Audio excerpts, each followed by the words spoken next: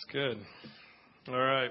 Hey, everybody, welcome to Vintage 242 Church. I am Steve Hambrick. I'm the lead pastor here, and we're glad that you were here. Hey, this is I said the first service. I'm going to say it again here.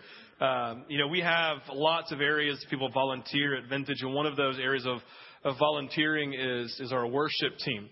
And so I know that you come here every Sunday and you get to hear them, but the idea is they're giving of themselves during the week. They are coming early on Sunday morning. So I encourage you, if you get a chance sometime in the near future, just say thank you, right? Give them a fist pump. I don't care what you do. Just give them something and say thank you for the service. Also for our AV back here, audio and visual. There's Timothy back here. We usually have Mark Freeman Hayden's back here. It's like the math. Contingent. He just kind of holds that fort down for us. And so, again, it's one of those things. A lot of times these are people who are volunteering. And the thing is this, you like to come on Sunday and just receive, right? You like to come and kind of disconnect sometimes and worship and just kind of connect with the Lord. But they're connected the entire time. Right? They're connected the entire time. They're aware. It's like you think they're up here flowing, but they're like really aware of one another, trying to figure out how they're flowing. Have you ever led worship on a worship team ever in life?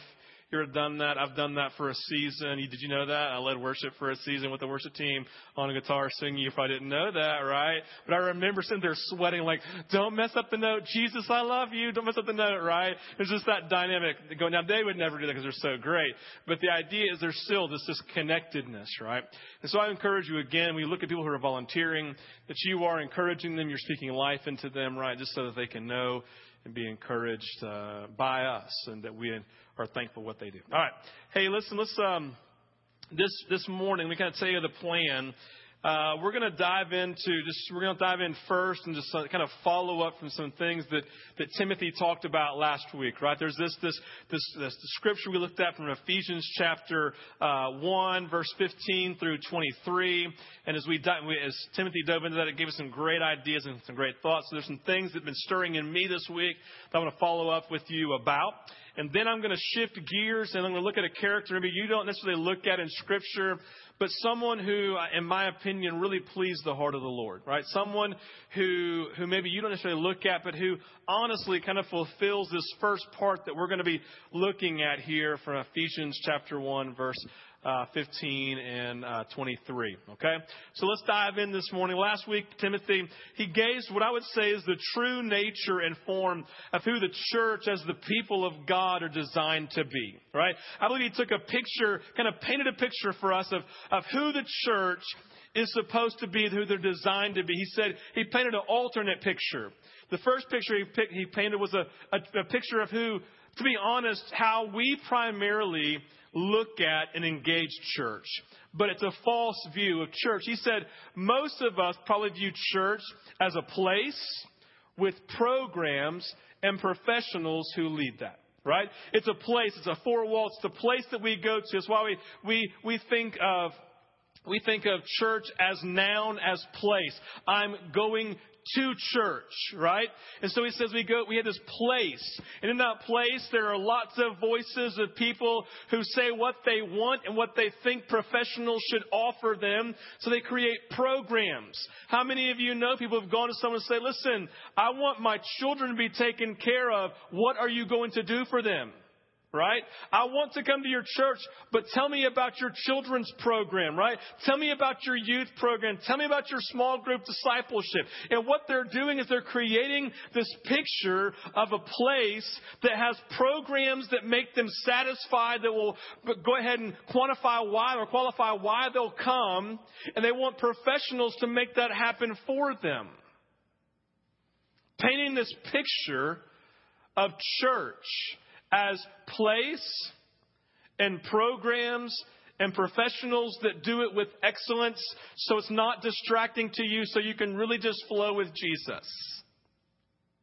Instead of an action verb of people in action, in movement, who are loving God with everything they have in them, and who are loving their neighbor with everything that they have in them. Listen, I recognize when we planted Vintage, I felt like God spoke this into me as it related to who we are as the people, especially in the South, who have probably been over-churched, if we're completely honest.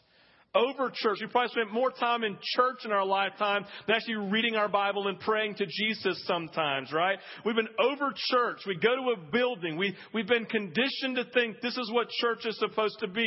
Place, programs, and people. But the idea, and what like God spoken to it was simply this. And since one of the greatest things, listen, the greatest things, and this is going to offend some of you, so I just want you to know in advance, I'm going to offend you, that when people step in, Steve, the greatest thing that you're going to wrestle with is the greatest experience they've had of church in the past and their desire to have you reinvent that for them.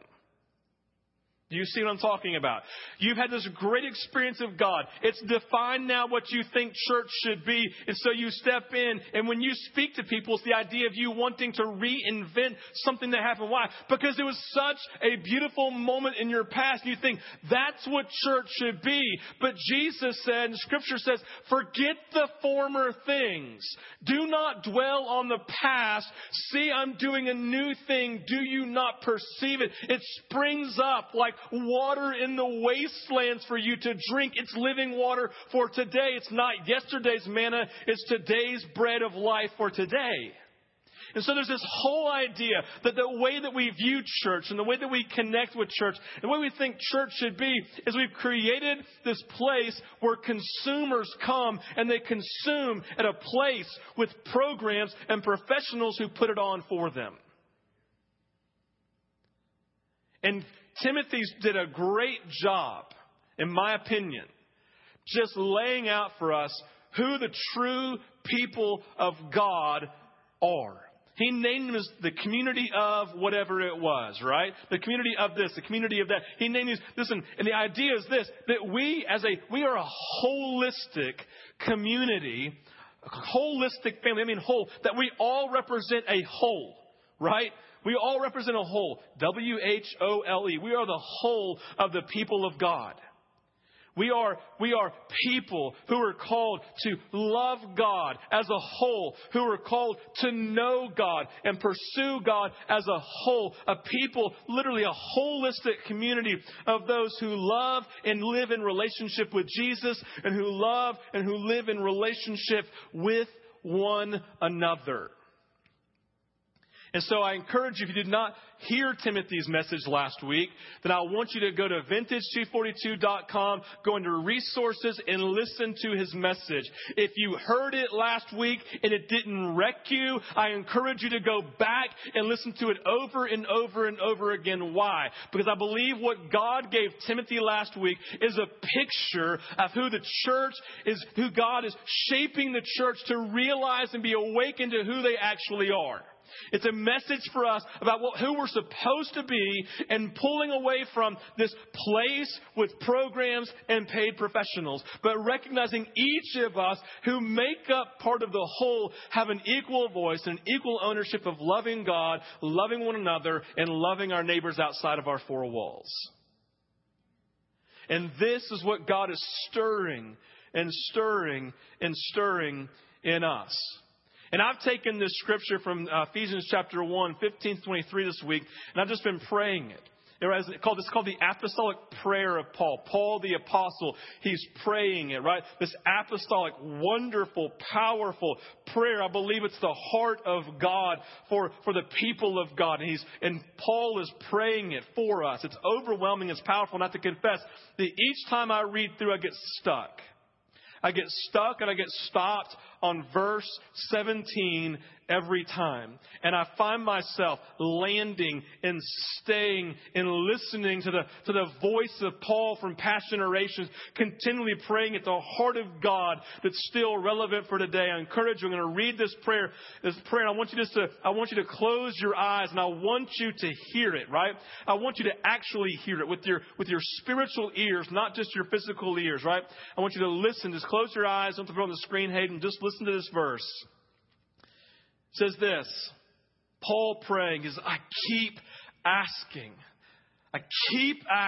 right? I do not stop ceasing asking the God of our Lord Jesus Christ, the glorious Father, that he may give you the spirit of wisdom and of revelation, so that you may know him better. I keep asking. I do not stop ceasing again and again and again and again. I'm praying day in, day out, morning and night, that the God of our Lord Jesus Christ, the glorious Father, our glorious Father, that he may give you as a gift a spirit of wisdom and a spirit of revelation, so that you can know him better, that you can know him fully as you can know him on earth. Beautiful. You can look up now. Beautiful picture. Do you hear the heart cry of the apostolic father, Paul, right? I'm reading the NIV. I encourage you to read the different versions, the ESV and the NASB and all the other V's and the V's and the N's, whatever, right? Read, because it gives this beautiful picture of Paul, who says, I will not stop ceasing. I do not stop ceasing, the ESV, praying for this breakthrough, praying for revelation, right? This knowledge, praying for knowledge. Why? Because he knows that each of us by nature as human beings are prone in our relationships to stop giving ourselves to those relationships and stop growing in knowledge. Listen, if you go to a marriage seminar, somewhere along the way, they're going to look at the men and say, men, you have to start dating your wife again, right? You have to start pursuing your wife because you have to get to know her all over again. Why? Because she is wonderful and she is beautiful and she's multi-layered, and there are so many different things you need to give yourself to in knowing her, right? But so often in our relationships, and unfortunately in so many times in our marriages, we stop having marriages and stop having these partners in life and start just having roommates who cross and their paths cross, but they've stopped pursuing one another. There's no mutual pursuit in relationship. There's no engagement of actually learning and knowing and asking questions. I mean, you know what I'm talking about. There's this multi-layered nature of knowing. Listen, a lot of you in this room know my wife, right? You know about her and you see her and you say that she's very strong and all these things. But let me tell you, behind closed doors, I see a part that you never see. I see her vulnerability. I see those moments of her being overwhelmed. Like you see people you're close to, right? I see pieces of her that you will never be privy to. Because, and I watch as she parents our children, as she talks to all of you on the phone, and I see the weight that she carries because of the burden of loving each of you in this room. I see this thing. She carries lots and lots and lots of your weight, right? You may carry one person. She carries all of your weight alongside of me. We're partners in ministry here. She's carrying the weight of vintage, and I see it, and I know it, and you never do. And I'm watching because I know her. I'm engaging, and I'm watching and seeing these parts about her that are overwhelming, that I'm humbled by in the moment. I learn from her every day. You know why? Because she's better at a lot of things than I ever will be. And if I can't learn from her, then I'm arrogant and I'm a crappy husband. But the reality is it's the same nature for our relationship with Jesus. It's the humility of recognizing that I need to continually be learning. I continually need to be knowing him and growing in my knowledge of Jesus. This is what the word know means here. In this verse in the Greek, it literally means a deep, a rich, a full, and an experiential knowledge. As if I'm experiencing that person, right? That I have an intimate acquaintance with that person. I don't just know about them, but I'm intimately acquainted, knowing the heart, right? Like I know Rayla, I see her on so many different levels. I know her. I'm experientially engaged with her. I'm personally acquainted, not knowing about, but knowing intimately, knowing experientially, and living in that connection. And Paul is praying because he recognizes that every single one of us in this room and every single one of the people in the churches he was a part of, they all knew Jesus. They'd all had an experience of Jesus. But he also knew human nature was to pull away, be self-absorbed, self-focused, and only see self and disconnect from Jesus and tell stories about yesterday, but no knowledge of today. And he's crying out and he's praying, right? He does not stop ceasing. He keeps asking again and again that God would move in them, that God would move in them, to grow them in their knowledge of Him by growing them in wisdom and growing them through interrupting revelation of God. Interrupting revelation of God, revealing Himself to them. This nature of wisdom, right? It represents applied knowledge. Applied knowledge, knowing how to utilize our knowledge of Jesus and apply it to victorious living. It's not, I know Him, but I'm asking for wisdom. How do I apply this knowledge to engage every part of my life so it ultimately leads to victorious living, fulfilling my calling, fulfilling this purpose that you have for me to keep in step with your Spirit. Basically saying, God, I know you, but I need wisdom. How do I live out my life? How do I function? Yes, in my primary relationships, with my spouse, with my kids. How many of you need wisdom in raising your children?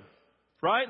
How many of you need wisdom, men and women, at your job because your boss has put something in front of you that you don't really know how to do? It's kind of above your pay grade, but they're expecting you to do it, and you need wisdom. And tomorrow you're going to sit in their office and go, and present something. How many of you would love wisdom in your job so that people go, how did you know that? And you look at them and say, well, I prayed for the spirit of wisdom from God and He gave it. How do you like them apples? Boom. What a testimony of speaking about the goodness of God. How many of you live in expectation in every area to pray and cry out to God for a spirit of wisdom in everything that you're invested in, right? Paul's crying out for this for the relationship with Jesus and everything else. He's praying for a spirit of revelation. A revelation, it's interrupting, right? It's something that is revealed to us, right, in the name.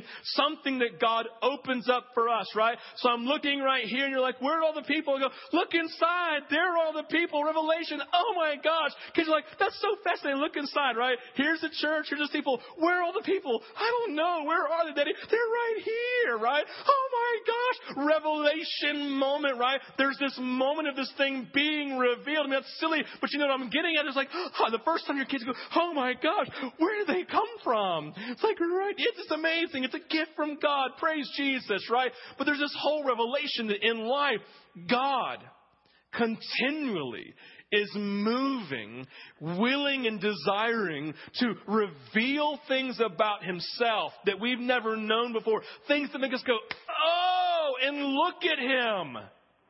That's the interrupting nature of revelation, that we're walking through life, boom, oh, Jesus, right? And I stop. Why? Because He's revealed something to me. Why? Because He wants us to know Him fully. A little secret maybe into eternity for you, and maybe I've shared this before, but when we say fully, what we mean is fully as much as we have learned up to this point. Right?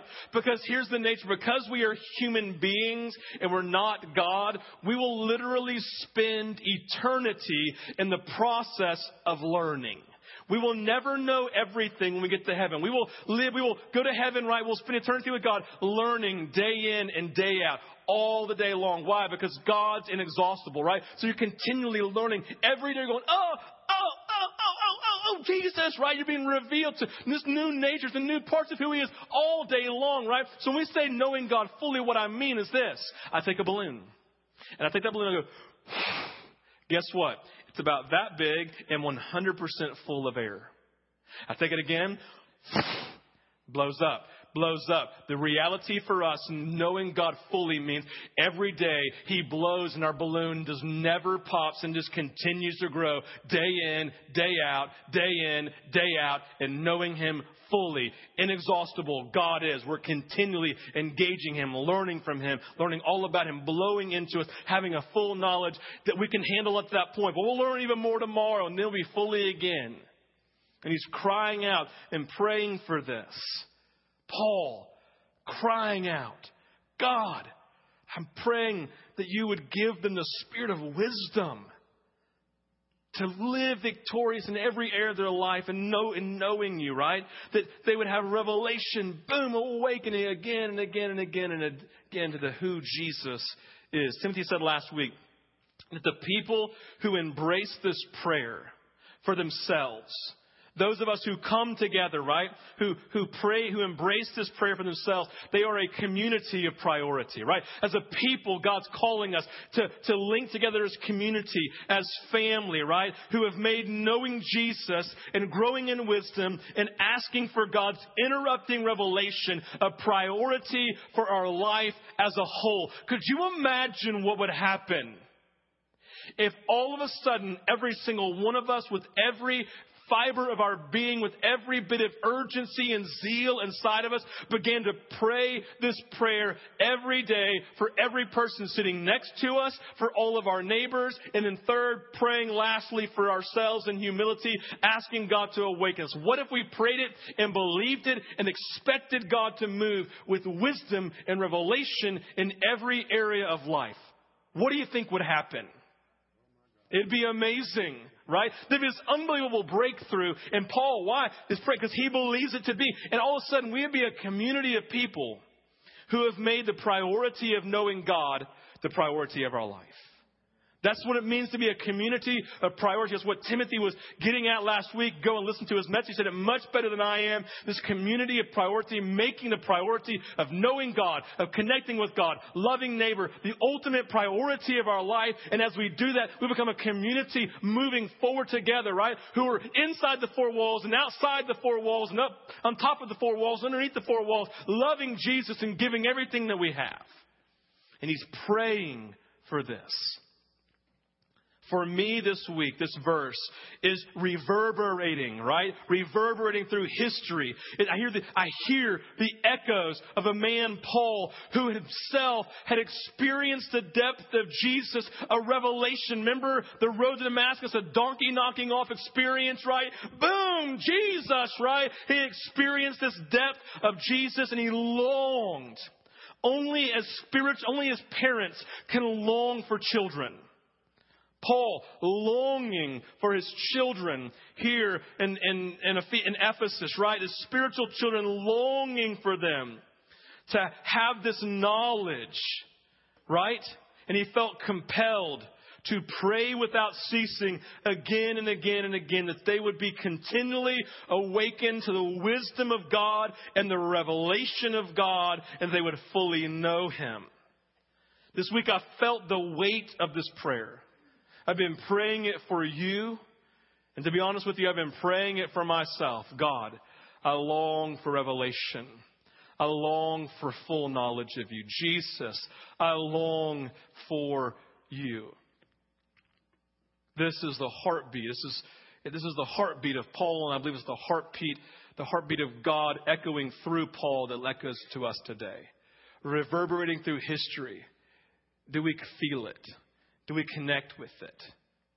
One person in Scripture there's lots of people in Scripture I think modeled this to a degree or experienced it to a degree, but one person I think that maybe experienced it on a great level that we never think about, that I want to speak about this morning, is a woman named Mary of Bethany.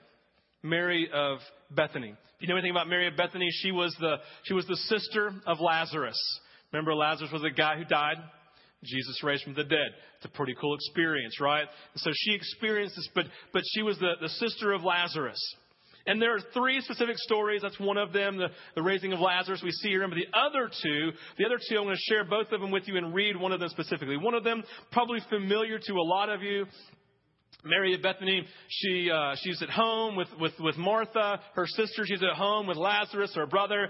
And Jesus comes into the town. He comes to their house. He's friends with them. It's a safe place for him to go. He brings his disciples in, and everybody knows what happens in this culture. In the culture, when all the men come in, they come into the room at a point where it's time for the women to leave because the men are only allowed in there, right? So Martha, she gets up with Mary and begins to walk off. And Martha walks to the kitchen, and Mary makes a beeline and sits right at the feet of Jesus.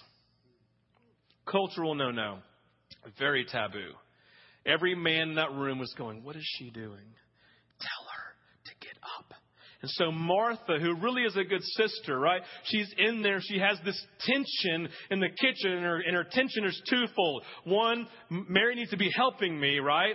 But the second reason, and this is my opinion. Okay, I'm kind of reading this in here, but I think she's a good sister, saying Mary's going to be talked about in there. This is very taboo. She's like, Jesus. Tell Mary to come in here, right? Trying to save her from being embarrassed and ridiculed in the moment, right? Tell Mary to come in here and help me in the kitchen. Right? And Jesus just looks at Martha with great compassion. Says, Martha, Martha, you are anxious. You're so anxious and worried about many things. But only one thing is required. Mary has chosen the best, and it would not be taken from her. What was she doing? She was sitting at the feet of Jesus, longing for wisdom, longing for revelation, longing to fully know him. And now he's told her story throughout generations and generations because he celebrates her life, because there's something that she grasped, there was something that she understood that Martha didn't get, and I guarantee you none of the other disciples sitting there understood fully. She had a unique interaction and relationship with Jesus, in my opinion, that she had a knowledge and a revelation of Jesus that really no one else, and maybe in all of Scripture, fully grasped. A level of intimacy and a knowledge of Jesus' love for her. The second story, I encourage you to have your Bibles to turn there, is Matthew 26. Matthew 26. I'm going to read a story that may be familiar to you. And I'm going to try to put some pieces together because there are 3 stories like this in Scripture. Actually, there's 4 stories like this in Scripture. Matthew 26, starting in verse 6, going to verse 13. I'll read the story and then I'll kind of give you a little bit of background just so we can make sure we're on the same page. It says this: While Jesus was in Bethany, in the home of a man known as Simon the leper, a woman came to him with an alabaster jar of very expensive perfume, which she poured on his head as he was reclining at the table. When the disciples saw this, they were indignant. Why this waste, they asked. This perfume could have been sold at a high price and the money given to the poor. Aware of this, Jesus said to them, Why are you bothering this woman? She has done a beautiful thing to me. The poor you always have with you, but you will not always have me. When she poured this perfume on my body, she did it to prepare me for burial. I'll tell you the truth. Wherever this gospel is preached throughout the world, what she has done will also be told in memory of her. Do you see again this reverberation down through history? Again, another story of Mary just kind of being a little bit by Jesus putting on a pedestal, right? A pedestal of a model for us. Basically what I would say in the stories of Mary, she's basically batting 1,000, right? She's basically your leadoff person, your cleanup hitter all in one, right? She's batting 1,000. Her expression of her relationship with Jesus, man, it's honoring to Jesus. He celebrates it, right? It is wonderful, right? And so in that there's something that we should learn, something that should be challenging to us. What about the life of Mary separated her from the very men that he spent all of his waking hours with every day of his life in the 3 years of his ministry? What's going on in the life of Mary? So let me just kind of press pause real quick and kind of give you just a background. There are 4 stories in Scripture, okay? And I would say this, and there's lots of different connections and interpretations of all these, but where I'm going to land on this, where I'm going to land is this. I believe that there are only 2 stories, ultimately, in Scriptures dealing with perfume being broken over Jesus. One of them was by a sinful woman in Galilee. I think it's pretty sure it's Galilee, right? At the home of a Pharisee. That's story 1 over here. That's not this story. Okay? That's not this story. That's another woman in her sin, and probably Jesus having come alongside of her and touched her in a holy way of bringing healing, bringing restoration, doing something for her. She just wanted to honor him, and she just again went against the taboo of the day, against cultural tradition, and she stepped into this home. People probably aghast and mouth agape, and this sinful woman just loved on her in the moment, right? Loved on him in the moment. It's a powerful moment. The second story would be the story that we find in both here in Matthew 26, again in John 12, and Mark 14. Mark 14 and Matthew 26 are very similar. John just he gives more description along the way. Okay? Gives more description along the way of this, but they're all unique, but they're all telling, in my opinion, the exact same story. So that's what we're going to look at this morning. The story of Mary, of Bethany, Martha, and Lazarus, and Simon the leper. Because what happens in this, and just kind of breaking some of this down, what's happening in the story, number one, is there is a meal here to honor Jesus. John tells us that. There's a meal in honor of Jesus, okay?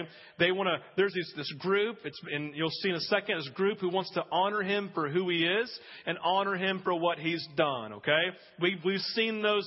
Have you ever been to some of those? You want to honor someone, whether it's a birthday or someone who's done something great, you go to something on their behalf to honor them for who they are. Okay, that's what's happened here. They're a meal to honor Jesus. Pretty cool. It's literally happened right after the resurrection of Lazarus. Immediately following the resurrection of Lazarus, they have this meal. Okay, probably about a week or 8 days later.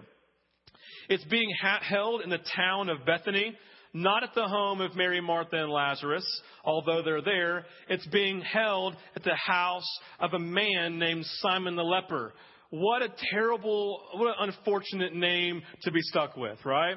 Here's the deal. He's called Simon the leper because at some point in his life, he had leprosy. And we all know what leprosy is, right? It's a terrible, terrible skin disease. I've seen people with leprosy in foreign countries. In time, all their digits and nose and ears begin to fall off. They just begin to deteriorate their skin. It's horrendous, right? So again, it's in biblical tradition that anyone who was a leper, they were basically kicked out of the neighborhood, right? They had to live on the fringes of society. They were outcasts, okay? So the nature of him being back in his home and having guests means that he had experienced healing. Something had happened of healing in his life, so he's now able to have people back into his home.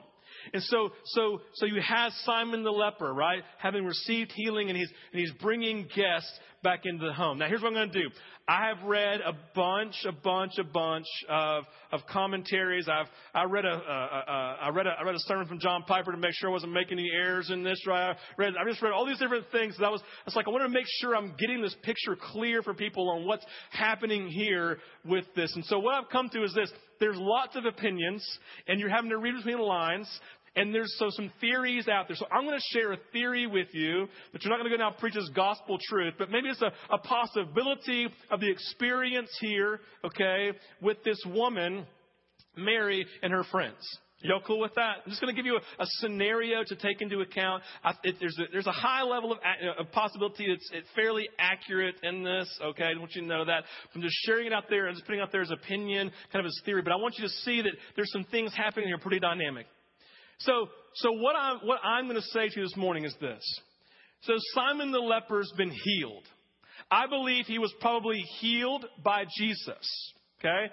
He's the healer. He's the one who came through doing this. There weren't physicians healing leprosy in the day. I think that he was healed by Jesus. And of course, we all know Lazarus was raised from the dead by Jesus. And they all live in the same town. And I think they all came and said, wow, you don't have leprosy anymore. You're back in your house. We celebrate that. Way to go, Jesus. Lazarus got raised from the dead, and everybody in the whole town is freaked out about it and come into the house. John 12 says that everyone came to the house to gawk at the dead man raised in Lazarus, right? So they're like, let's throw a party in his honor. And so Mary and Martha and Lazarus and Simon the leper and probably other people, maybe part of Simon's family, threw this party in honor of Jesus, okay? And Scripture tells us right here, it says that there was this perfume. It's like an ointment, okay? It's like a perfume, an ointment, like an oil, has viscosity to it, right? And so they went and bought this. We're going to look at it in a few minutes. And they bought it because it has great, great value. Or possibly someone already had it and said, hey, I have this as a family heirloom that's been passed down. And they said, let's give this to Jesus to honor him. Something of great value, right?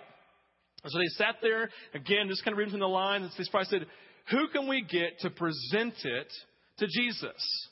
Well, let's be honest. Jesus has a pretty cool relationship with Mary, right? She just loves him. Like, we all love him, but she loves Jesus. Remember that time when the whole thing at the house, Martha's like, oh, I can't forget that time. I got really embarrassed, but that was great, right? Yeah, she chose the one thing. I think we should get Mary to present this, our gift to Jesus. Like, great idea. So they're in their house doing their thing, get everything prepared. Have you ever held a party, had everything prepared, right? And all of a sudden there's a knock on the door. And here are Jesus and the disciples. They come walking in the door. They go into the room, right? They go into the room. And this time Mary walks off like she's supposed to. And then she walks back in. Everybody's looking at her and carrying this jar. And she takes it. And she breaks it open. And everyone's looking. And Martha and Lazarus and Simon are just sitting there smiling. This is a beautiful moment, right? They're celebrating the moment. And the disciples are like, what are they doing? What are they doing? No.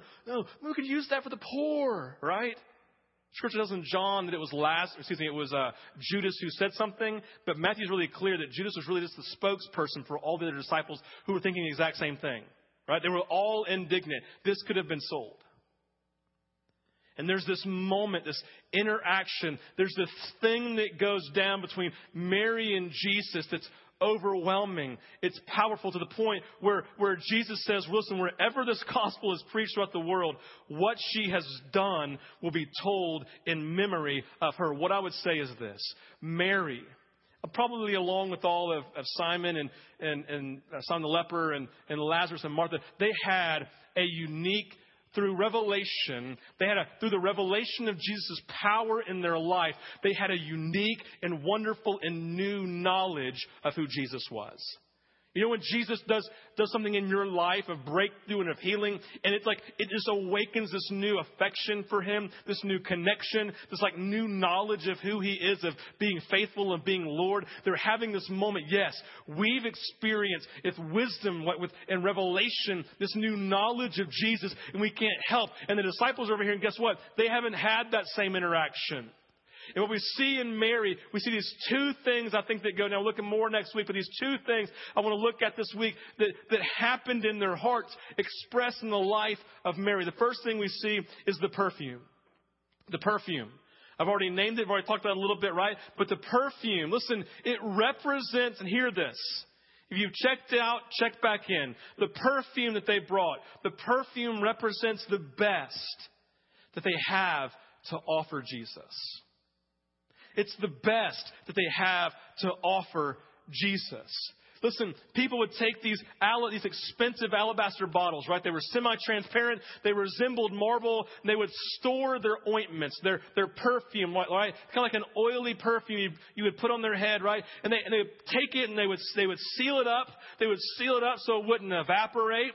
But the idea was once they opened it, it had to be used in that moment because it would evaporate. So the idea was, we'll take this costly, worth 1 year's wages, right? It was 1 year's wages, unbelievably costly. It was a treasure to anyone who had it. They would protect it. They would guard it. It was basically, it's almost like a life savings for them, right? And so they would be here in this moment, and all of a sudden Mary came out, and they're like, oh, that's so beautiful. And I don't know if there was the plan all along, or I don't know if it was a spur of the moment thing, but Mary came out and broke it.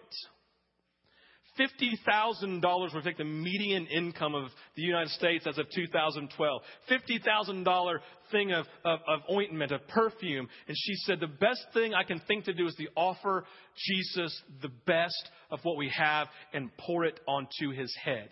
Listen, this was not unprecedented in the day and age. And in their tradition, it was understood in certain moments to honor someone, that you would take oil and break it over their head as an anointing, right? To honor them. This is not unheard of. It's not a unique experience, okay? But it was something that was known in their culture you would do. And they came out and did it. And I want to hope that Martha and Lazarus and Simon were just celebrating like, yes, we want to honor him with our best. The best that we have. The best that we have. Their wisdom of who Jesus was through the revelation of his power caused them to respond with the very best that they had. A priceless gift, something of great value, something that was worthy of Jesus. See, there's nothing worse, either in their lives or our own lives, than dying, having never spent our greatest and most valuable resources on Jesus. With our time and our money and our energy and our resource, there's something wasteful about never spending all of our best on Jesus. Do you see that? There's something wasteful in never giving our best to him, of giving him the best of who we are as a sacrifice, right? To honor who he is and ultimately what he's done in our lives, right? There's something worse than having been dying, having never spent our greatest and most valuable resources on him. This is the gift of Mary. This is the gift of Martha and Lazarus and Simon the leper, right? They wanted to give their best. They didn't want to keep it for themselves, but they wanted to give it away. I would say this giving of our best, it is a true sign of those who have wisdom and revelation of who Jesus is. Giving of our best to him. Second thing we see is the literal act of Mary. The literal act of Mary. Like we said before, she may have more than likely she was chosen to do this by those who were around her. But it wasn't the act itself of doing it that moved the heart of Jesus, right? There was something flowing from her heart that so touched the heart of God that he made sure that everyone throughout generation to generation would echo this movement of Mary, this act of Mary. Again, it wasn't the act itself, right? It was the heart of Mary for him, right? That throughout all time they would hear her story and they would learn, I believe, of her expression of gratitude and her expression of love. Gratitude, think about it. Her brother Lazarus had died and Jesus had raised him from the dead. That's pretty good thing to give thanks for, right? She's in the moment literally, oh Jesus, here's my act done with gratitude, done with affection, right? Gratitude in a heart of thankfulness. She was crushed. Jesus, spoken in the moment, brought healing. And her act was one of worship, birthed out of thankfulness for the powerful move of Jesus in her family's life. Gratitude for the movement of Jesus in her life. The movement of Jesus caused gratitude, thankfulness, and this unbelievable expression of it. We see the second thing is love. Love. It wasn't the act itself, again, that impacted Jesus. It was the wholehearted affection behind it. The sacrifice, the fearlessness, the humility. She literally received, like Martha's like, go ahead. Walks in. There's all these men. And she, who've already ridiculed her in the past, and she walks in, right? And she takes this jar of nard, of oil, of perfume, right? And she breaks it and Mary goes, oh, how many of you know that you're going to hear people whisper in a very small room? And they hear the whispers. And she she looks over and sees the eyes like this, right? What? No, right? And Jesus is looking at her with compassion. There's this wisdom revelation even happening in the moment of receiving this heart of affection from her, right? And she expresses it, the sacrifice, the fearlessness, and the humility of coming and showing gratitude and love for Jesus. Wisdom and revelation. Ephesians chapter 1, verse 17, is challenging me all week. I'm hearing the reverberation and the echoes of Paul's words throughout history for us. Pray for wisdom and revelation, and may God fully. And Mary, she's in this moment. She has this wisdom and this revelation and a knowledge of Jesus that's even different than his own disciples. They're missing the moment. She's fully engaged in it. She has this dynamic. She's batting 1,000, this dynamic of relationship with Jesus, this intimacy, this type of knowledge that probably everyone in that room was longing for themselves, right? You know, wisdom and revelation. And I'm praying, God, give us a spirit of wisdom and revelation, Jesus, right? That causes me to act and to give you my very best and to show and express a heart of gratitude and of love. And the questions then we want to leave with this morning are this. Number one, Do you have wisdom and revelation from God that has caused you to respond with your best? In every moment of every day, is your response to Jesus and even your thought process about Jesus secondary? Or is your thought process, right, and the knowledge and this idea of knowing Jesus, is it the primary thing? And then do you respond by giving him the best? Do you give him the best of your life, the best of your time? Do you give him the best of your time, the best of your energies, the best of your money, the best of your resources? They here pulled up all of their money and gave the best that they could find, the most costly treasure. What's the most costly treasure, thing that you can give to Jesus? Again, not to earn something from him and not even to prove anything. Like, how many of you know there are moments when your children, they come and they give you something, or maybe I said it earlier, like women, when your husband literally, they come and they give you flowers for no reason, and your heart just begins to beat a little faster, and you fall all in love with them all over again, and he's like, well, just give you some flowers. What's the big deal, right? But there's something that happened inside of you, right? He's not trying to earn something. He's just expressing. That's what's happening here, right?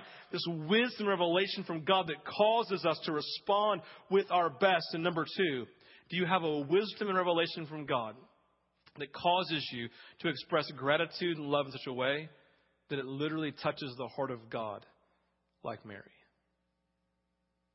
Do you live in a place of gratitude and the thankfulness that defines your life in such a way that as you express that, it touches the heart of God?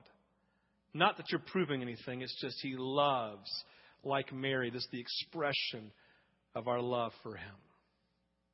Let's pray.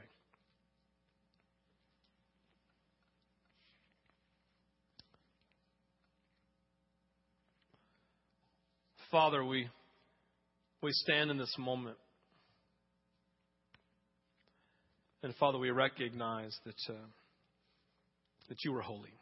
And God, we recognize with Paul that it's imperative that we pray and ask for your wisdom and your revelation, your investment, your engagement, your moving, God. We need every day for a new layer of who you are to be peeled back and expressed in our lives so we can grow in our knowledge of you.